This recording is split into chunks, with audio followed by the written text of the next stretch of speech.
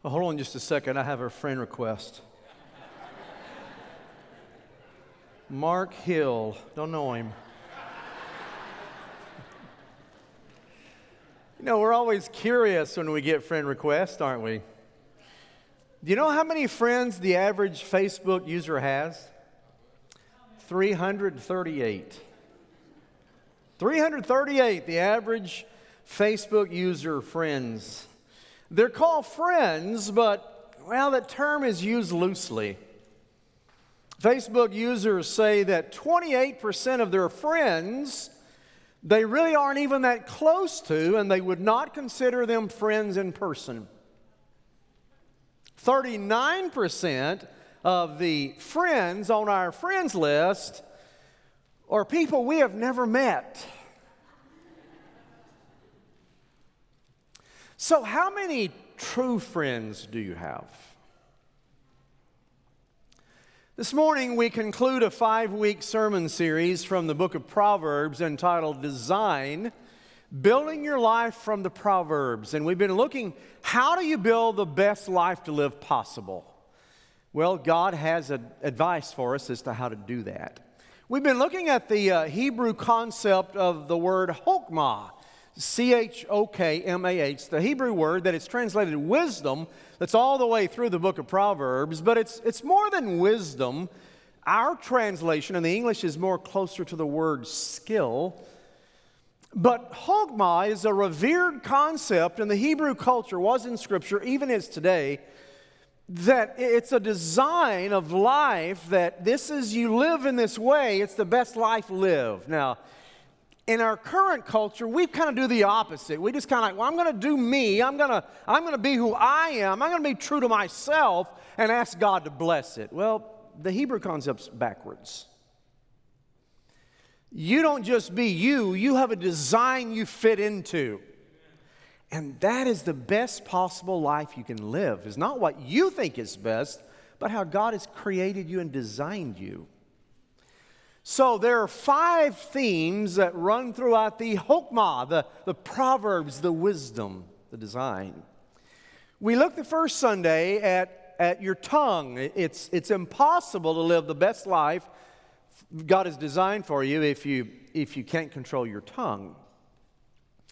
We looked the following week at anger, your temper. You can't live the best life God designed for you if you can't control your temper. And then we looked the third week at family relationships. There are responsibilities. Proverbs says that husbands have, and wives have, and children have, and parents have. And we looked at how those fit together.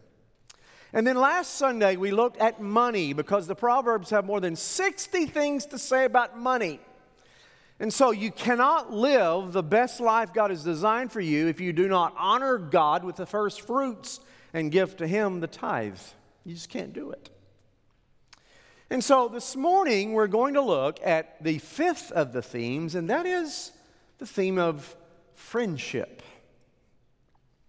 The Bible talks a lot about friends, about having friends, about being a friend. It talks a lot about that. So we're going to look at what Proverbs say about friends. On this National Friend Day, did you know the first Sunday in August every year is National Friend Day? Has been since the 1930s. So on this Friends Day, and before we observe the Lord's Supper, let's look at 9 principles from the Proverbs concerning friendships. Principle number 1, first of all, choose friends carefully. Number 1, choose your friends very carefully. Proverbs 12:26. Look what it says. One who is righteous is a guide to his neighbor, but the way of the wicked leads them astray. The word righteous means just or lawful. So the just, the lawful, are to be sought after as a guide to his neighbor, but the way of the wicked causes you to go astray or to err. So what Proverbs tells us, be very careful in choosing your friends, your close friends. You can have relationships with unbelievers. Try to be a witness to them. Try to share Christ with them. But your closest friends, those people that influence you the most, They need to be Christians. They need to be followers of Christ. They make sure they love Christ and follow Christ. Be careful in choosing who your very best friends are.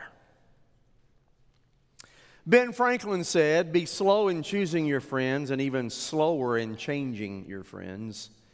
And there's a lot of truth in that. A lot of Christians have made the mistake their closest companions don't follow Christ. They're not devout followers of Christ, and it starts to lead them astray. You may be one of those this morning. You may have as your closest friendships those people who don't really care anything about God or church or Christ. And folks, that is a mistake. Proverbs says, first of all, choose your friends carefully, that they have a godly influence upon you.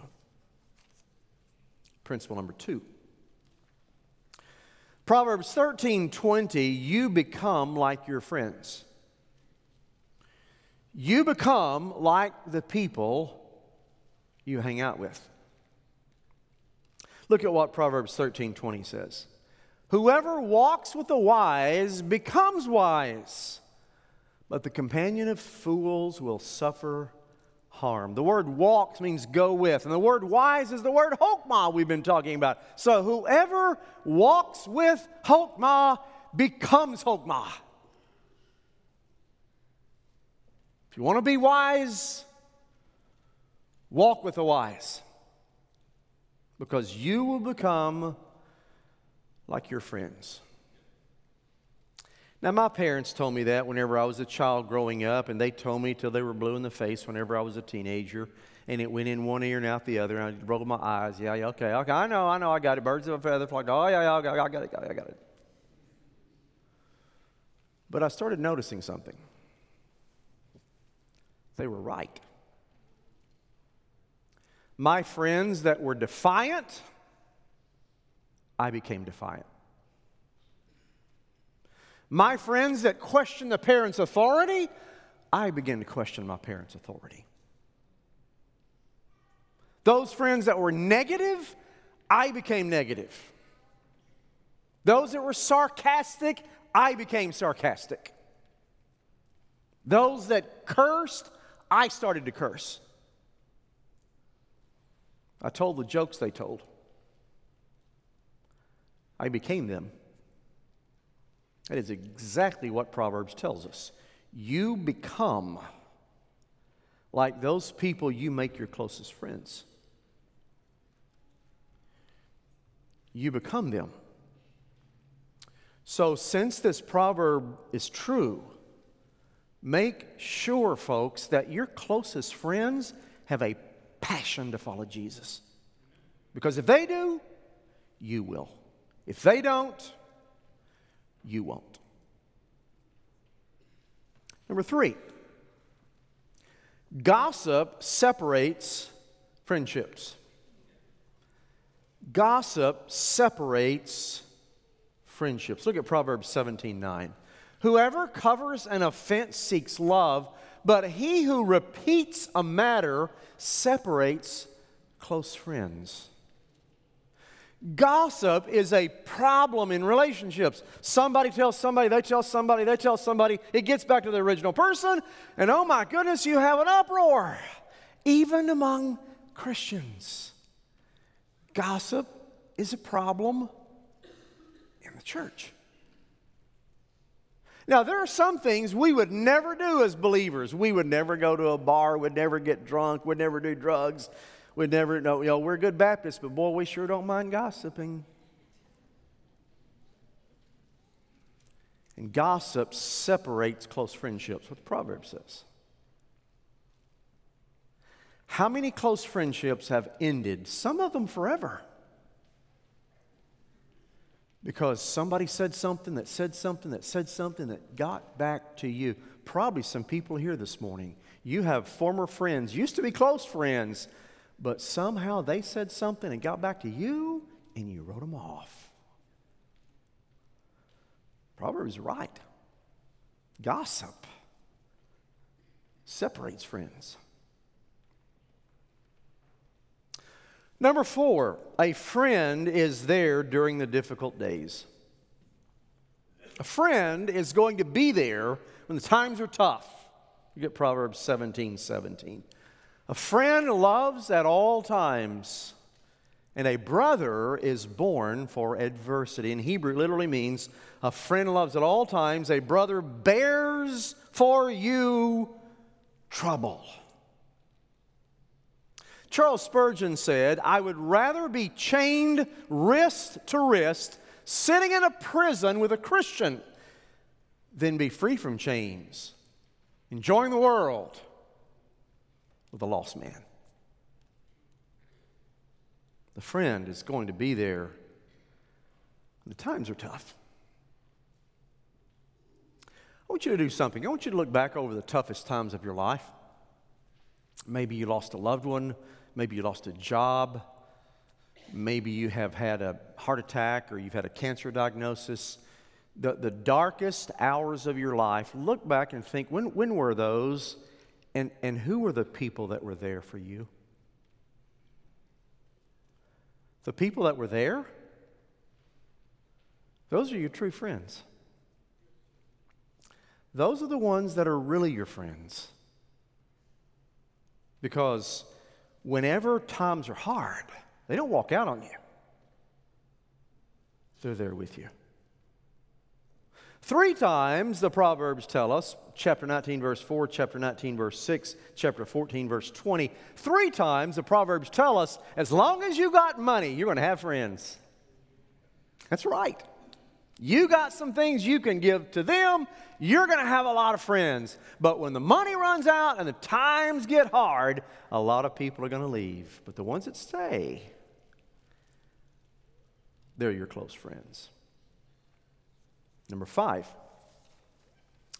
your heart and your speech affect your friendships. Your heart and your speech affect your friendships. Look at Proverbs 22:11. He who loves purity of heart, means clean heart, and whose speech is gracious, it means favor, granting favor, will have the king as his friend. Who doesn't want a friend that's got a pure heart and speak gracious words? Everybody wants to be around people like that. So many friends are not like that. So many friends don't have a pure heart. They have a conniving heart. They have an ulterior motive in mind. And so many friends don't have gracious lips and favorable lips. They have sarcastic lips, negative lips, cutting lips, words. But if you have a pure heart and gracious lips, everybody will want to be your friend, even the king. So seek people who have pure hearts and favorable lips. And seek to be a person who has a clean heart and favorable lips. Principle number 6, Proverbs 22, verses 24 and 25. Watch out for friends with anger issues. Watch out for friends with anger issues. Look at what Proverbs 22 says. Make no friendship with a man given to anger, nor go with a wrathful man, lest you learn his ways and entangle yourself in a snare. Now, in Hebrew, it's very interesting. The word make no friendship is the word picture of a cow grazing grass. Don't have fellowship. Don't eat around a table. Don't have any kind of close fellowship with an angry man. The word literally means nostril. It means to flare your nostrils when you're getting mad. And the word that's used there for at the end of the verse for furious man is the word heat, hot. Boy, we know what it means to be hot in Texas right now, don't we? A hot man, one that flares his nostrils. Don't make him your closest go-to-eat buddy. Do it. Somebody has anger issues. You stay away from them. Well, Pastor, wait a minute. People with anger issues, they need friends too. Tell them to get rid of their anger issues. They'll have friends. Now, a lot of you need to hear this. Maybe you're choosing a boyfriend or a girlfriend or a close friend, and they got a hot temper. Get out of there. That's what Proverbs says. Stay away. Trouble. Why? Proverbs tells us. Because you become like them. And Proverbs says, stay away from an angry man, but if you don't, you will be ensnared in the same snare they're in. You're going to become an angry person. Don't have anything to do with people, anger issues. Some of you may need to change friends this morning. Get away. Number 7. True friends tell you the truth. Proverbs 27:6. True friends tell you the truth. Look at 27 verse 6. Faithful are the wounds of a friend. Profuse are the kisses of an enemy. Literally means supportive are the bruises of a friend, but the kisses of an enemy abound. So, in other words, we're told we need to make as our closest friends those people who will be honest with us. Now, I mean not mean-spirited and just kind of tell us off. I'm talking about a good spirit, but they're honest. They don't tell you what you want to hear. They tell you the truth. And folks, those people are hard to find. Somebody who will tell you what God says, what God has spoken, they are a valuable friend. Those people that will tell you, again, not what you want to hear. An abundance of people tell you what you want to hear.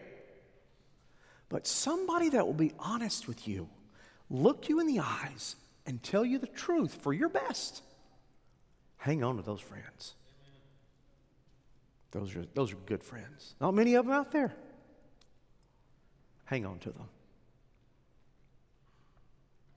Number 8, true friends give good advice.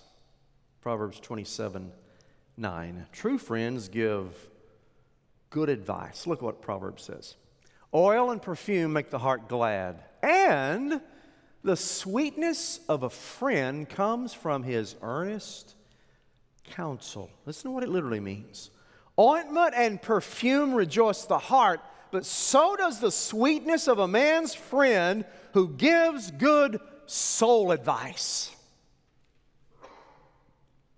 Seek advice from close friends who will give you good advice. Not everybody gives you good advice. Not everybody will tell you what God says, what God values, how God says to live your life. Not many people will do that anymore. There are a lot of people out there that will give you advice that they think is for your best. Well, you need to stand up to them. You need to do this. You deserve better than that. You need to start looking out for you. You need to look out for number one. You've been walked over long enough. There are a lot of people give you wrong advice because it's all about you. But somebody who will look at God's Word and give you advice from that, and it's not just about you, man, they're valuable. You just don't find many of them. But they're valuable. I pray that the members of First Baptist Church will be people, they seek you out as a friend because you'll be honest with them. You'll tell them what God says, not just what they want to hear, not what the world tells them. You'll be honest. And I pray they will seek us out.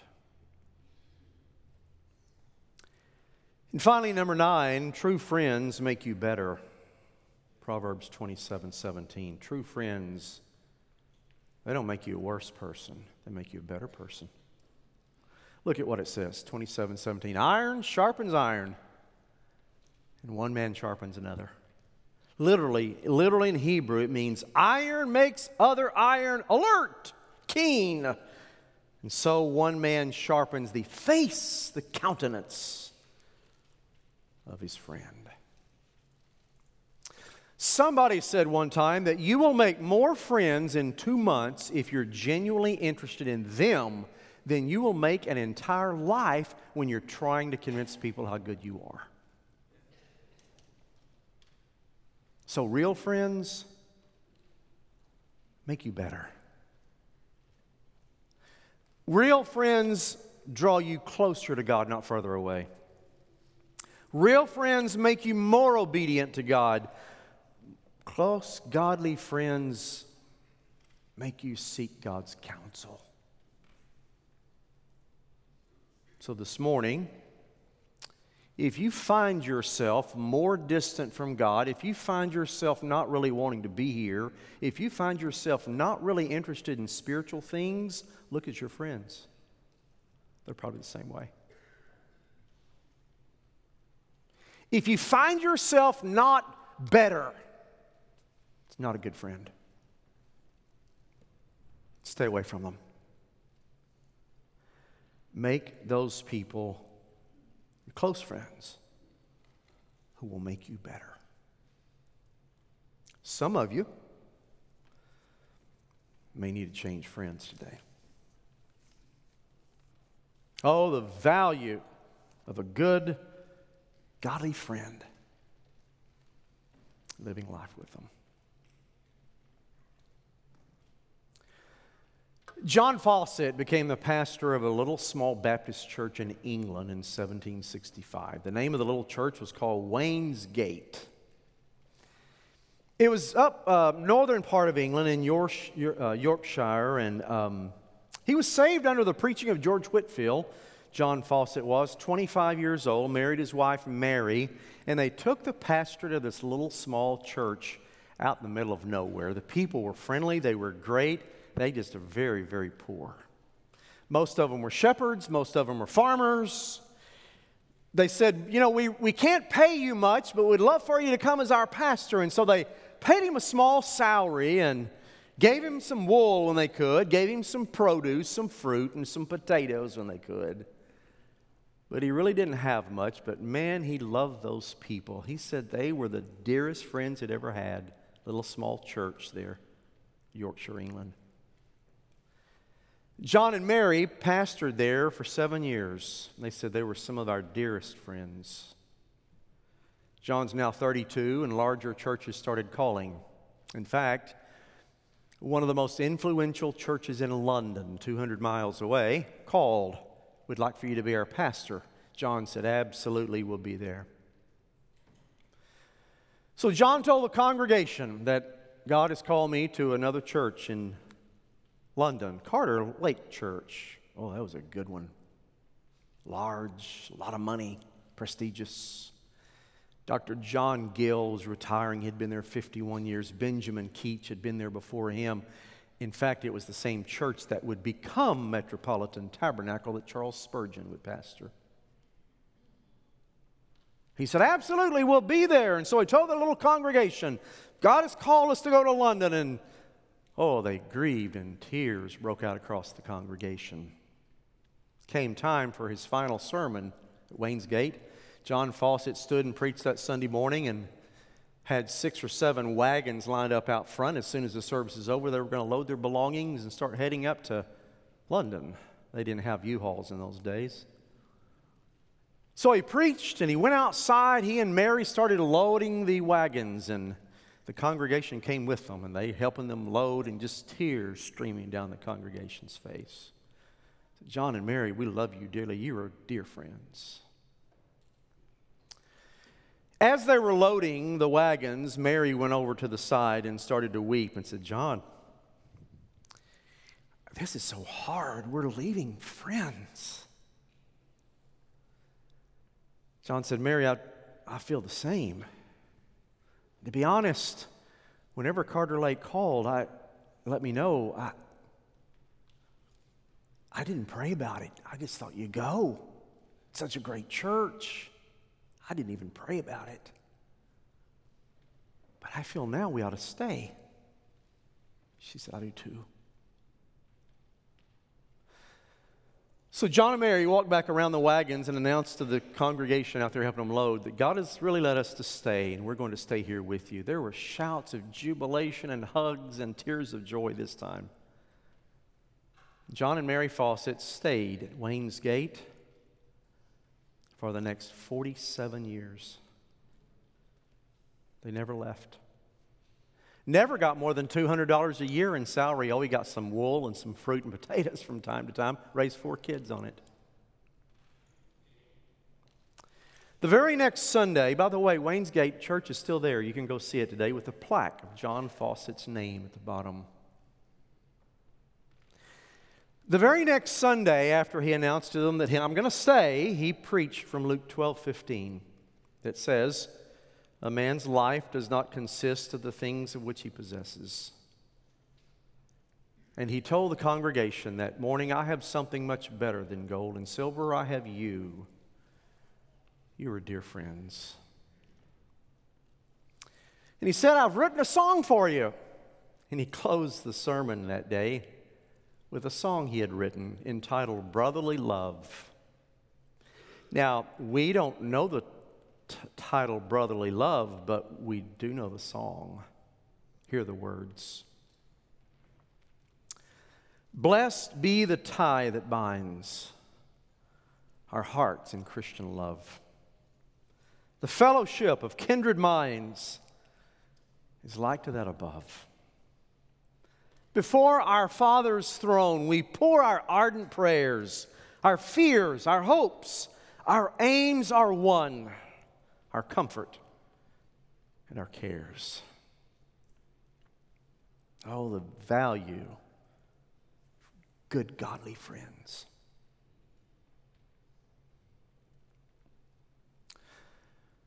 So as we think about the Lord's Supper, a couple of things come to my mind. Proverbs 18:24 says, there is a friend who sticks closer than a brother. We're told in Genesis that Abraham was a friend of God, and Jesus said in John 15:13, no greater love has any man than a man lay down his life for his friends. Dear Christian, you're a friend of God. Lord, I pray today that as we observe the Lord's Supper together, I want to thank you, Jesus, for what you've done in calling us friends. Father, we're the one indeed blessed by your friendship. And so, Lord, now today, as we observe the Lord's Supper together, I pray that your presence would fill the place. I pray for those that do not know Jesus as Savior, that today will be the day they come to know him. And I pray, Father, for those who need to pay attention to their friendships because the current friendships are bringing them down. God, would you help us today to make a commitment in our friends and to be a friend that you desire. In Jesus' name, amen.